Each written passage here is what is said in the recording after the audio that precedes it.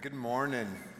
Good morning. My name is Christian. If I haven't had a chance to meet you yet, it's a pleasure to have you with us as we worship. Man, that was actually Cole's idea to sing that song right before. We were talking through the passage that we're going to be looking at this morning in the book of Matthew. We've been going through the book of Matthew, again, as Steve mentioned, talking about this idea of apprenticing with Jesus. Last week, we took a whole Sunday just to read through the next section of the book that we'll be in this summer, chapters 11, 12, and 13. So if you have a Bible or you need a Bible, the ushers would love to put one in your hands, but you can go ahead and open up to Matthew chapter 11. And here's why I think that song that we just sang is a wonderful song. But it was so appropriate for what we're going to look at this morning. So much of the language and the imagery in that song comes from a passage in Revelation 5, where John is given this vision, basically of the whole world waiting for culmination, for God to bring things to resolution. And it's the vision that he sees is in the form of this scroll that has all these wax seals on it. And the question that's asked is there anyone who's worthy to break the seals and open the scroll and bring all of history to its proper conclusion and resolution? Is there anyone? And no one is found in heaven or on earth. And John in the vision, he says, I started to weep because there was no one found worthy. And then when someone speaks to John and says, don't worry, take heart, there is someone who's worthy. You know who it is? It's the Lion of the tribe of Judah. He's the one who's worthy. So the word that's given to him to think about is, look for this mighty lion. He's the one who can do this. And then when John turns to look for this mighty lion, what does he see? A little lamb with a gaping wound that had been slain. That's the Lion of Judah. That's the worthy one that can bring all of history to its conclusion. The picture, of course, is of Jesus, right? But again, think about the difference between what John expected when he heard those words, turn and see a mighty lion, and then the reality when he turns and he sees this lamb who was slain. That, I guess, is a great way of thinking about what this whole section of Matthew is about that we're going to be in over this summer. The difference between the expectations, even good expectations from God's word about what the Messiah would come and do, and then the unexpected reality of the way that Jesus did those things. Have you ever dealt with that in your life, like a tension created between your expectations of something and the reality of what it was like to experience it? I mean, you can think about something trivial, like a movie. Someone says, oh my gosh, this new movie came out. You gotta see it, it's so good. They build it up really good, and there's always a risk to that, right? They go, oh my gosh, this person made this thing sound like the best thing ever, and you pay your whatever $30 it is now to go see a movie. And you go, oh my gosh, I could have just waited for that to come on Netflix or something like that, right? It didn't live up to the expectations. I remember several years back when my family were looking for a new home. We'd had our fourth child, Lucy, who's almost 9 now, so this is a while ago. But she is 9 now. But we were looking for a house that would fit us, that we would grow into. And we realized very quickly the difference between expectation and reality as we looked at listings of houses and then would go and see those houses. You ever done that? Like, it's amazing what a fisheye lens on a camera can do to make that living room seem palatial. And it's like, okay, we could fit a love seat in it, right? Like, the expectation and the reality is different. And again, we all know what that's like. Sometimes the disappointment of a disappointed expectation, or even sometimes the pleasant surprise when something is better than you expected, right? And again, the stakes get bigger the more serious the topic is around which we have those expectations. It's one thing to be disappointed in a movie, but to have disappointed expectations in marriage, that's a whole different load to carry, isn't it? Or a career. You go through school, you get a bunch of debt from that, and then you finally get your career, and you're finally doing it, and you're like, is this all that it was? I don't even know if I like this, right? Or maybe there are things you love about it, but you realize that sometimes, you start out in a company, and to actually get to the point to do the things that you want to do, you're talking years of moving through the machinations of the corporation in order to actually do the thing that you were passionate about doing at the beginning. We recognize that oftentimes some of the biggest growth opportunities or struggles in our lives come when we have to respond to that gap, the tension created between our expectations of something and the reality of it. That's what this whole period of Matthew 11 through 13 is all about. the expectations that people had of their Messiah when he came, that Israel had of their Messiah when he came, and then the reality of the way that Jesus acted as Messiah. So even before we jump into our passage at the beginning of Matthew 11, I just want to take a couple more minutes just to lay out the idea, some of the tensions, that gap that was created between expectations and reality. Here are some of just kind of the common expectations, not even all wrong. A lot of these are rooted in Old Testament promises, but that different groups within Israel hung their hopes for what this Messiah, this promised king, would do. Some really put all their eggs in the basket of like a political or military revolution. Jesus, or the Messiah, is going to come on the scene, and he's going to lead us in battle against the Romans, kick them out, make Israel the center of this new world empire, and rule over everything forever. And so the way to get ready for that Messiah is basically to form a militia and get the troops ready to go, so that way when Messiah comes, he goes, hey, way to go, way to get the troops ready for me, now let's go. Other groups looked at it and said, no, what the Messiah is really going to come to do is religious reform. He's going to recommit the people to fulfill God's law. And so what we want to do is we want to be as careful as we possibly can to obey God's law. And because we really don't want to break God's law, let's make a bunch of other rules outside of God's law so we never even get close to breaking God's law, and let's hold people to those. This would be like the Pharisees, right? And they expected when Messiah came, he would go, man, high five, way to get the people ready. You were on the right track. Other people were just expecting this idea of judgment. The Messiah is going to come and he's going to kick butt and take names. He is going to judge the wicked. He is going to vindicate the righteous, and he's going to make everything new. And again, I would say all of those are not wrong, but what happened was a lot of groups at the time put all their hopes on one of those and expected when Messiah came, he would agree with them. And then Jesus shows up on the scene, and he doesn't side with any of those different groups. As a matter of fact, his initial message to all of them was, the kingdom of heaven is at hand, so repent. Whatever you've been doing, turn and trust and follow me. Come be a part of what I'm doing, regardless of what you were doing. That created a lot of tension for people. We totally thought when Messiah came, he would agree with us. And now he's calling us to repent? What do we do now, right? So much of it is that gap between, and how you respond to that gap between expectation and reality. Repent, the kingdom of heaven is at hand. One thing, the guys at the Bible Project, great organization. If you've ever been to BibleProject.com, they've got incredible free resources and videos to help you understand your Bible. They do these big posters that lay out Bible books. And the one that they do for Matthew is really awesome. And so I just basically cut and blew up the section that they do on this section of Matthew. This is really helpful. Keep this as like a roadmap in your head for what we do over the course of this summer. Chapters 11 through 13 of Matthew are all about people beginning to respond to Jesus. They've been seeing him do different things and teach and heal and different things, and now they're starting to make up their minds about him. Some positively, right?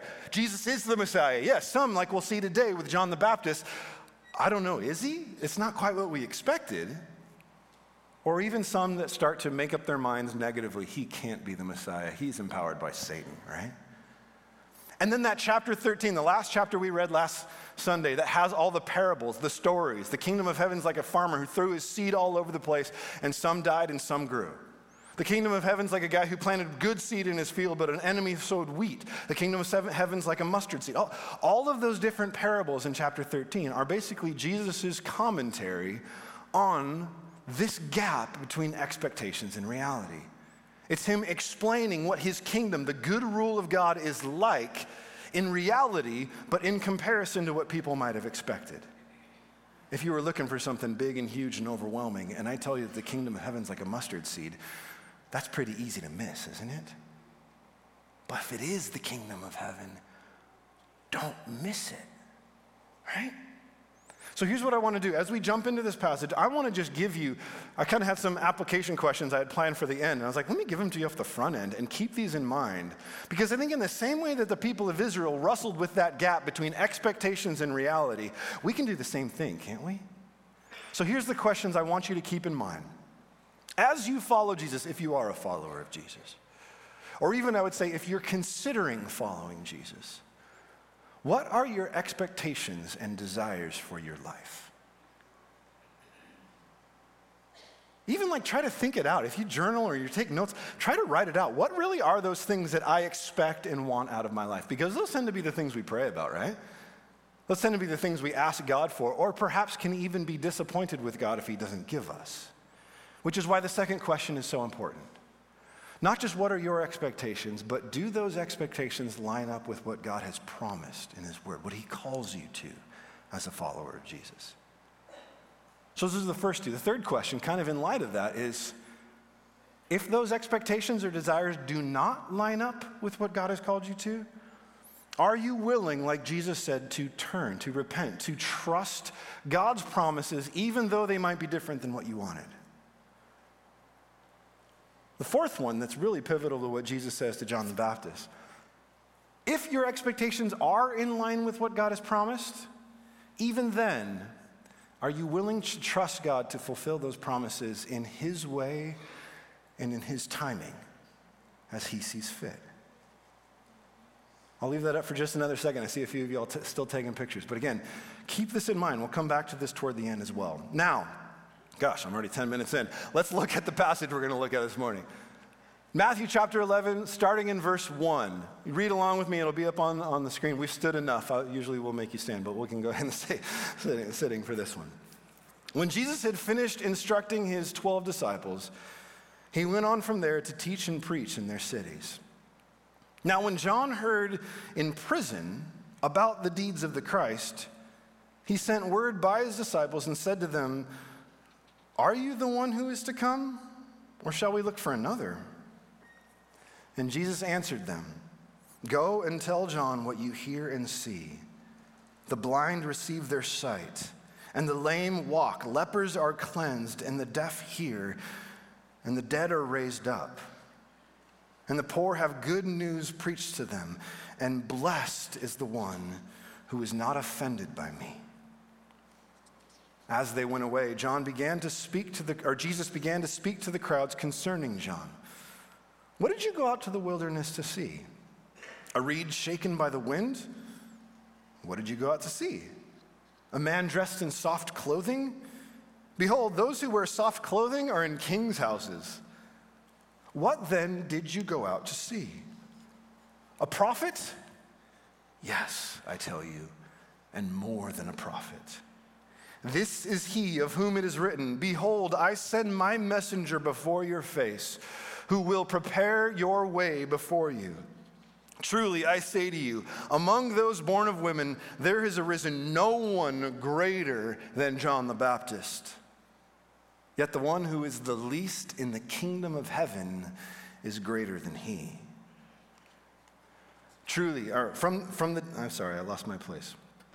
"From the days of John the Baptist until now, the kingdom of heaven has suffered violence, and the violent take it by force. For all the prophets in the law prophesied until John, and if you are willing to accept it, he is Elijah who is to come. He who has ears to hear, let him hear. But to what shall I compare this generation? It's like children sitting in marketplaces and calling to their playmates, 'We played the flute for you and you did not dance.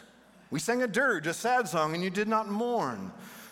For John came neither eating nor drinking, and they say, he has a demon. The Son of Man comes eating and drinking, and they say, look at him, a glutton and a drunkard, a friend of tax collectors and sinners. Yet wisdom is justified by her deeds." This is the word of the Lord. Let's jump into this together. Okay, we're going to move quickly through it in the time that we have, but I think that there's something good about keeping this whole passage together in 1 week, because it all has to do with John the Baptist in relation to Jesus. Kind of the first part that we looked at talks about more John's expectations of Jesus versus the reality of what Jesus was doing. And then the second part of it talks about the people's expectations of John in relation to what John was doing. And at the very end, Jesus makes the statement, he goes, look, you found reasons to dismiss both of us, but the wisdom with which we both operated, even though we did things differently, it will be justified or vindicated in the end. Does that make sense? That's where we're going to go. So let's go back now to verse 2. In verse 2, the very first thing that Matthew tells us about John is that he's in prison. I think that's a key thing to keep in mind in this whole interlude about what's going on with John. If you remember, John the Baptist was this one, like Jesus says, a prophet who was sent to prepare the way for the Messiah. But back in chapter 3, we find out that it was when Jesus heard that John had been arrested and put in prison that he goes, ding, ding, it's time to start my ministry. John's arrest was the signal for Jesus to begin preaching the same message that the kingdom of heaven is at hand. And basically, by cluing us back in that John's in prison, what Matthew is doing is he's letting us know that whole time that Jesus began teaching and preaching and healing and from town to town, John has been in prison that whole time. He's been hearing these stories about what Jesus is doing, and yet he's still in prison. Do you think that's what John expected?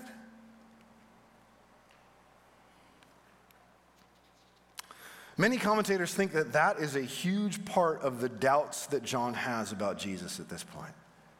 He's been languishing and suffering in prison for quite a while. And man, if you've ever gone through a prolonged period of suffering, you know you reach a point where you kind of go, I don't know what's what anymore. I don't know which way's up. He's beginning to question things that perhaps he'd never questioned before. Is it just because he's at such a low, depressed point? That could be. And another reason that he could be doubting Jesus at this moment is kind of based upon what I talked about at the beginning. Because what Jesus was doing didn't necessarily match up with John's expectations of what he thought Jesus would do, or even what he told people the Messiah would do when he came. If you remember back in chapter 3, Bob was the one who preached on this passage. When we go to chapter 3 and we see what John was originally saying to people, it seems that John expected that as soon as Messiah came on scene, judgment would come quickly. He would bring judgment on evildoers. He would vindicate or prove right those who trusted in God. Remember, he said, y'all got to get ready. You need to repent because it's like the axe is already at the root of the trees and the Messiah is about to start chopping stuff down. He said the Messiah is going to come and it's going to be harvest time. He will gather his wheat, the righteous ones, into his barn, but the chaff, the worthless ones, he will burn with fire. That being the message, the frame of reference that John gave to the people. Now he's sitting in prison hearing, okay, this is cool and all. Jesus is teaching some really good stuff and he's healing people kind of out amongst these outskirt towns. But where's that judgment that I told everybody to watch out for? Like, could it be that within John's question, there's even a little bit of impatience? Like, Jesus, the teaching and the healing and all that kind of stuff is cool, but can we move things on a little bit? Because meanwhile, as you're teaching and healing, evil people are still prospering, and righteous people like me who have honestly sought to serve the Lord keep getting the raw end of the deal. So can we move this on? Is there impatience in John? Can you relate to that at all in your walk with the Lord? A gap between your expectations, perhaps at that moment when you came to faith in Jesus. Oh my gosh, this is going to change everything. Yes, it will, but not overnight.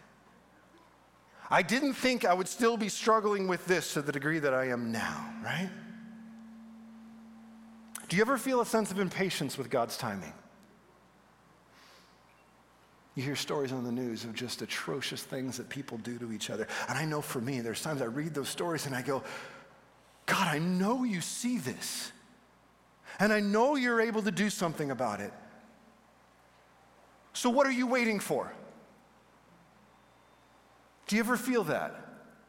Perhaps in a personal experience, prolonged suffering, hardship in your own life. Those times where you go, gosh, I want this to be over, but it's not.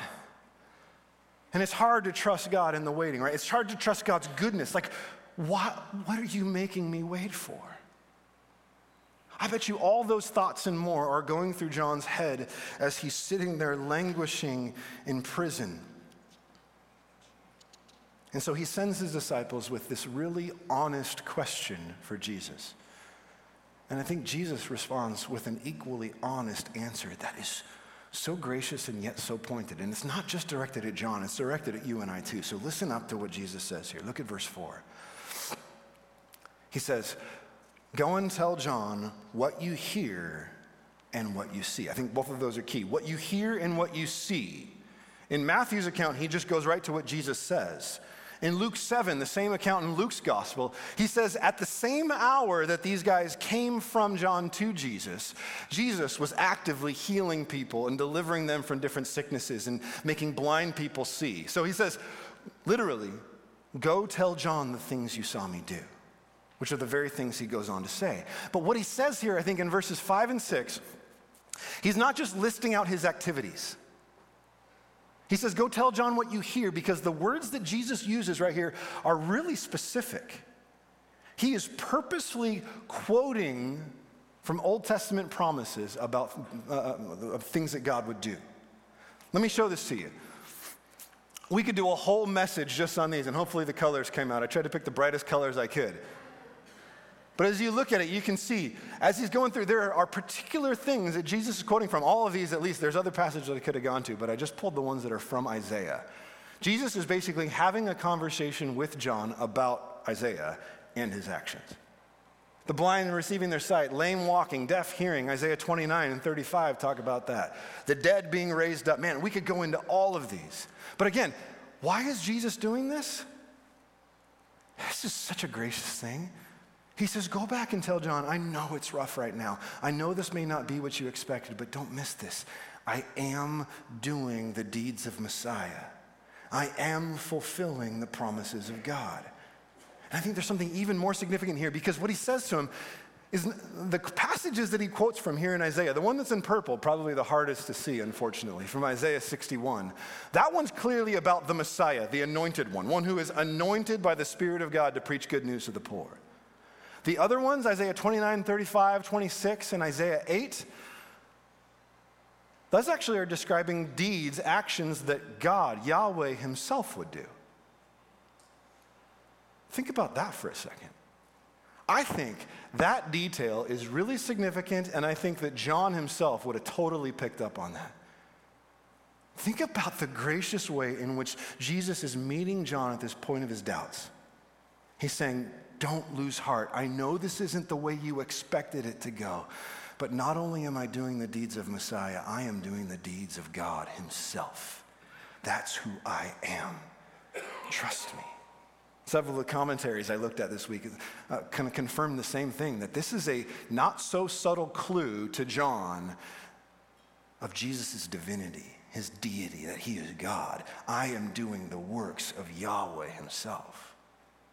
How amazing, how encouraging would that have been to John, even though he's still in prison?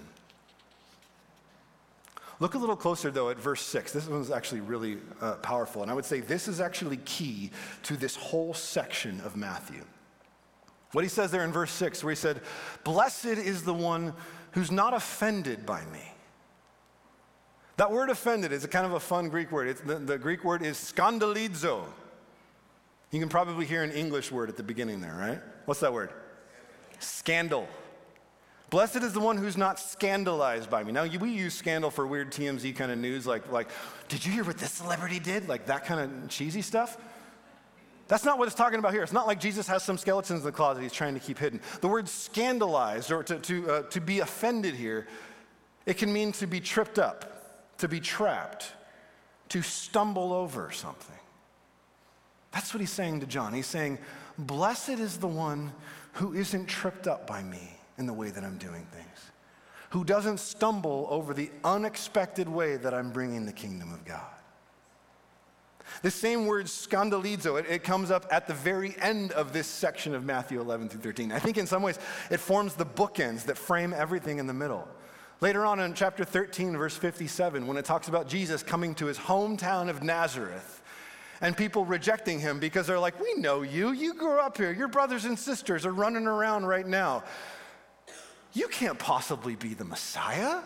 A kid from Nazareth? Like, that's too common. We expect the Messiah to be exceptional, and Jesus, you're not that exceptional. They tripped over him. They were offended by him. This whole section, again, is what do you do in the tension between your expectations and the reality? Are you willing to submit your expectations to the reality of who Jesus is and what he did? Or will you trip over him and reject him because he's not who you thought he would be? That's the purpose of this whole point in the book of Matthew. But let's keep going here for just a second, because after Jesus sends the disciples of John away with these really encouraging but pointed words, not only for John but for us, don't trip over the unexpected way Jesus is bringing the kingdom. He also turns to the crowds after that and he says, in the same way though, I don't want you to trip over the unexpected way that John's life is played out. I mean, there was an initial buzz and fervor over what John was doing. People are coming from all over the place to come see him out in the wilderness. But he's been in prison for a while now. And I would imagine that the people of Israel had about the same short-term memory that we did. Oh, what was that thing we all got excited about a while ago? Why did we go out to the wilderness? It was hot and sticky. Like, what was all that about? Jesus kind of jogs their memory, right? Look at this. He began to speak to the crowds concerning John. And he has, I think, this kind of like call and response interaction with the crowds. Jesus is a little bit playful here, almost sarcastic. What'd you go out in the wilderness to see? When all y'all were going out to the wilderness to John, why'd you go out there? What was it about? Do you remember? Did you go out to see a reed shaken by the wind? Like literally, did you just go out to see the plants and wildlife? Or more metaphorically, did you go out to see somebody who was like a reed that just took a slight breeze to blow him over? Like, were you attracted to John because he was a pushover? No, of course not, right? I like it. Little musical interlude as I'm teaching here. It's good. John wasn't a pushover, was he? He was fiery. He spoke truth to power, didn't he? That's why he got thrown in prison. We find out later in chapter 14, the whole reason why John's in prison is because he had the guts to call out Herod the king for stealing his brother's wife to be his own wife. That's not what God's word says. Oh yeah?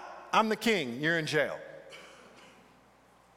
He wasn't a reed shaken by the wind. That's not why you were attracted to John. Okay, then what did you go out to see? Some dude dressed up all nice and fine in soft clothing? Of course not. We find out basically John wore a camel skin with a leather belt around his waist. And again, Jesus is like being, it's like, you want to look for the people in the soft clothing, go look in the palaces. That ain't where John was, right? That's not what drew you to him. So then he says again, what did you go out to see? And I imagine this is the point where someone in the crowds kind of gets up the guts to say, a prophet. John was a prophet. A prophet, you say? Is that what you think?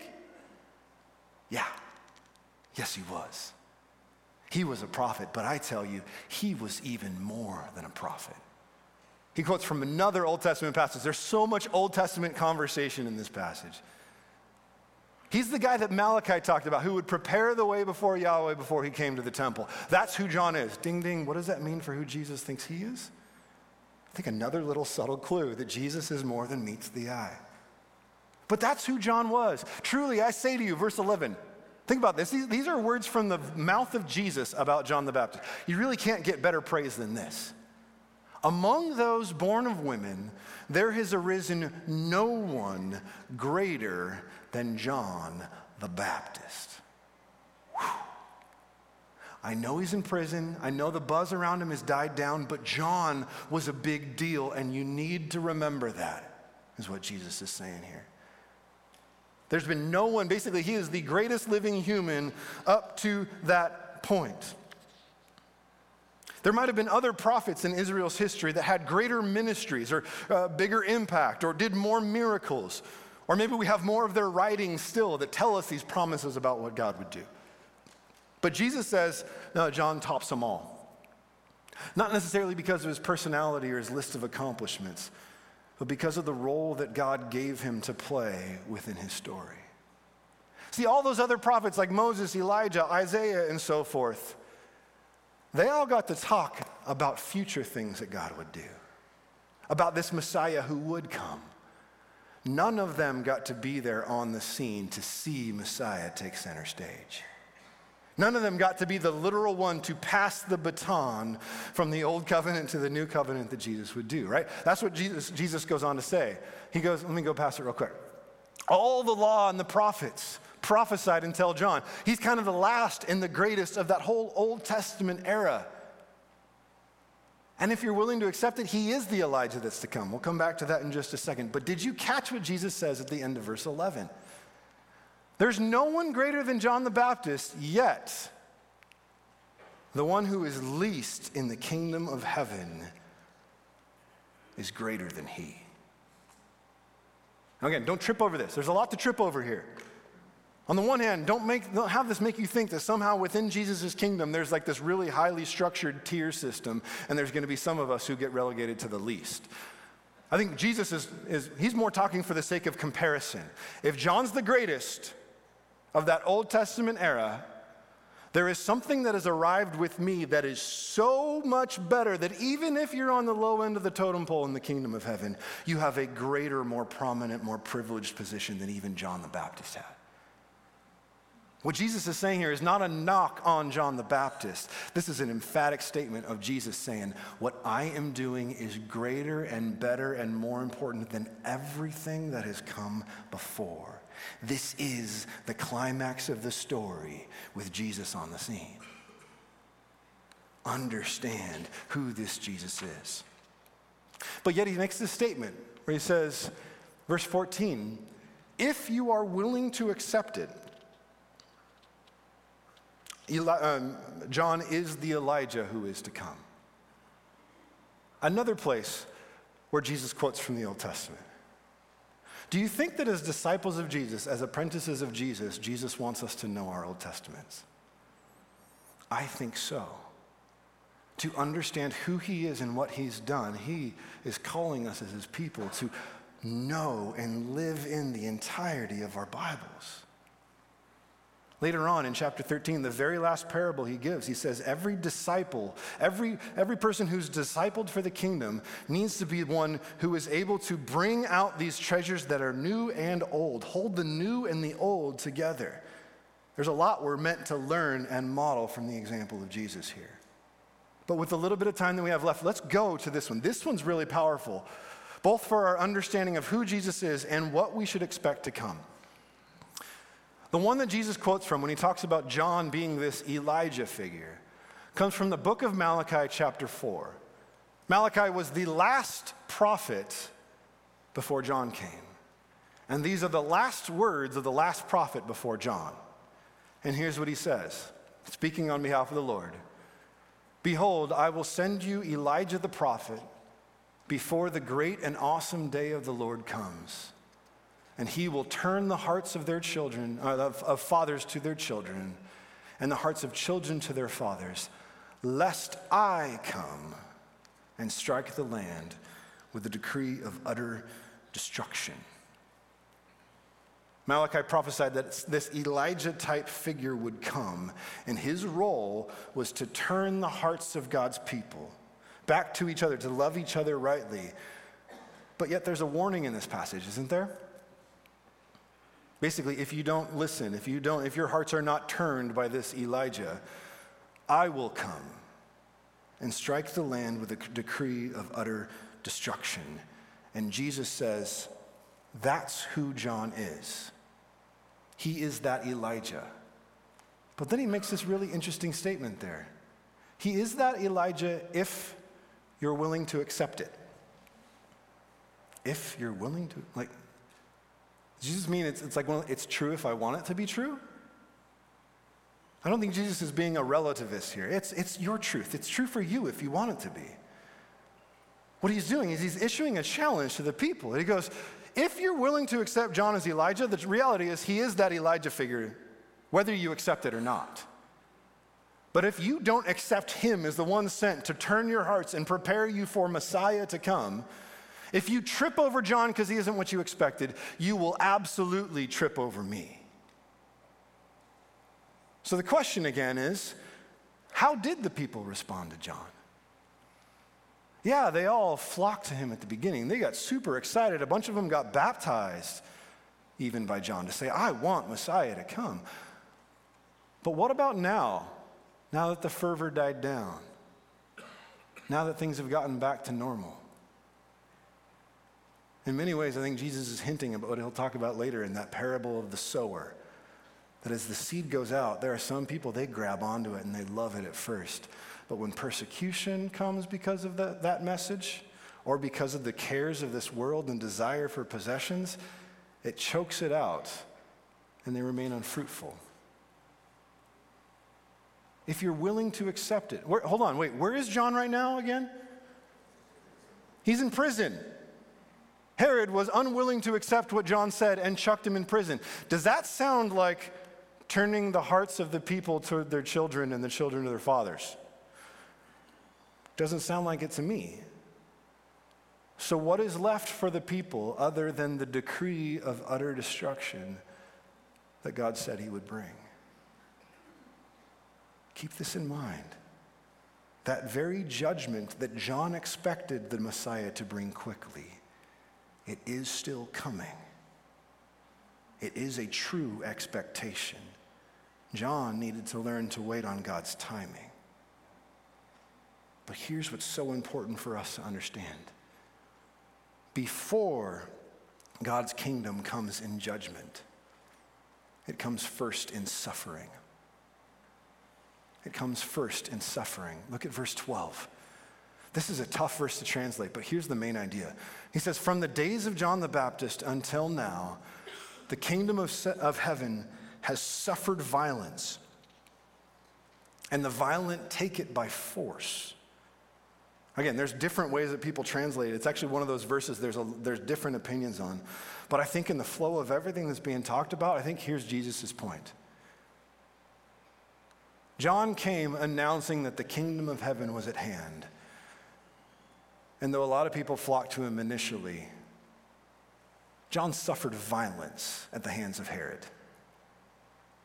And I think what Jesus is saying is, expect that same trend to continue. Expect that the messengers of God's kingdom will continue to suffer violence and be taken by force by those who are opposed to that message.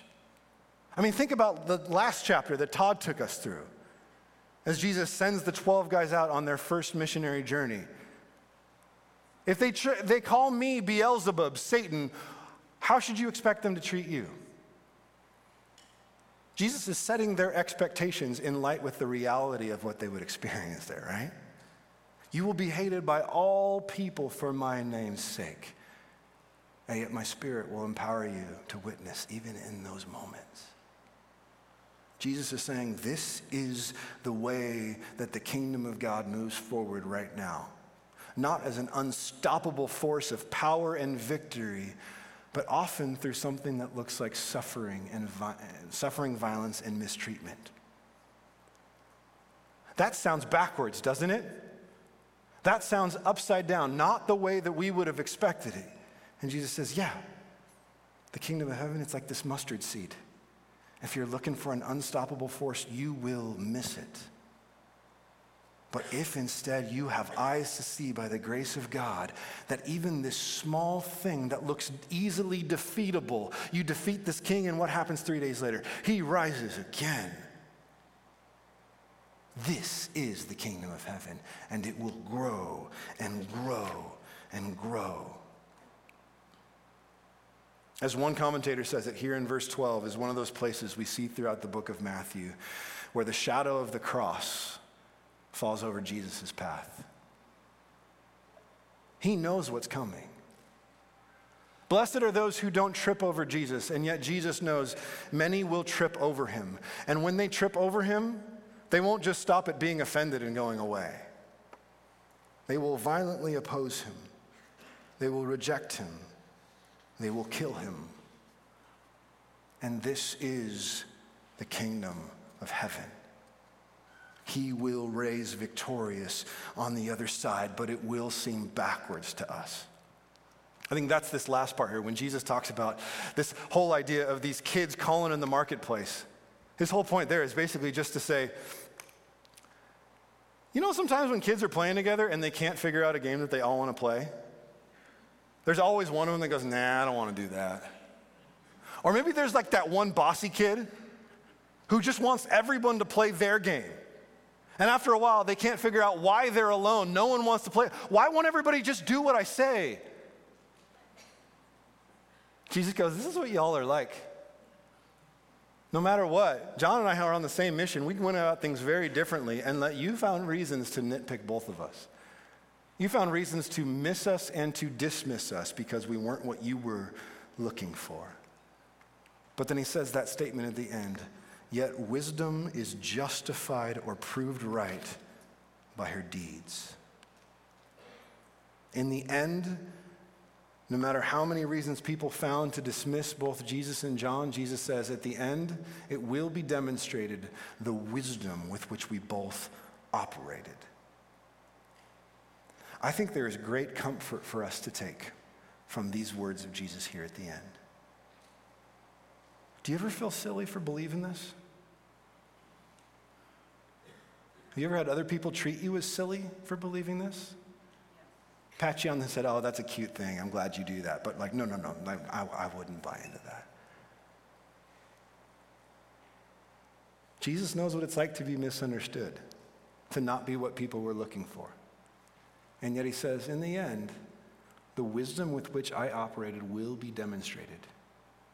And if you trust in Jesus, believer, listen to me right now. If you're a disciple of Jesus, though at times we feel foolish, though at times the very message we proclaim seems foolish to others, we will not be proven fools in the end. Do you believe that? If you are in a time right now of doubt or intense suffering, Jesus says wisdom is justified by her deeds. Remember the deeds of Jesus. Remember the way that Jesus himself answered John in the moment of his doubt and suffering. The blind see, the lame walk, the dead are raised. Good news is preached. Don't trip over this. The actions of Jesus are not the actions of a crazy person or some charlatan TV preacher who wants to just bang you on the head and take your money. These are not the actions of a trickster. These are not even just the actions of a good moral teacher, which is the way many people want to dismiss Jesus. The deeds of Jesus are the acts of God, the Son of God, and he will be demonstrated. Remember the deeds of Jesus, and that in spite of the beautiful deeds of Jesus, his people still rejected him and killed him, and yet Jesus is risen indeed. Amen? Amen. There are times where we will feel foolish, but wisdom will be demonstrated by her deeds in the end. We're going to sing a song before we close. It's a famous hymn called Be Thou My Vision. Talking about, Lord, would you give us your eyes to see? Would you align our expectations to what you want? The second verse, literally, Jesus, would you be our wisdom and our guide? Would you help us to see things the way that you do, right? And let me just say this to those of you maybe who are here today who are not yet followers of Jesus. Let me move on. For the past 2,000 years, as Christians have continued to communicate this same message, people have continued to write it off as foolish. Again, it's like Jesus said, this seed goes everywhere. Some reject it offhand, some last for a while and fizzle out. But others believe and bear fruit. I love the way John, I think he's actually reflecting on the words of Jesus here when he goes, I get it. Oftentimes the message that we preach sounds foolish to people. It's something to trip over. Really, the solution to all the problems of the world is a guy who died and you say rose again 2,000 years ago. You think that's going to fix everything? Yes, we do.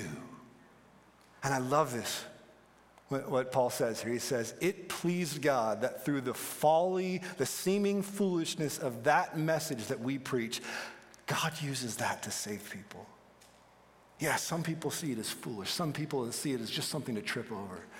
But for those who are called, Jesus is the wisdom of God and the power of God. If you are not yet a follower of Jesus, today is the day to come to him. If you keep on trying to make him fit your expectations, you will trip over him every time. But if indeed you come to him on his terms, Jesus, would you show me who you are? I believe God will meet you there. If you want to talk to someone or pray with someone, the prayer room will be open. But for now, would you stand together and let us sing and ask God to give us his vision? Amen?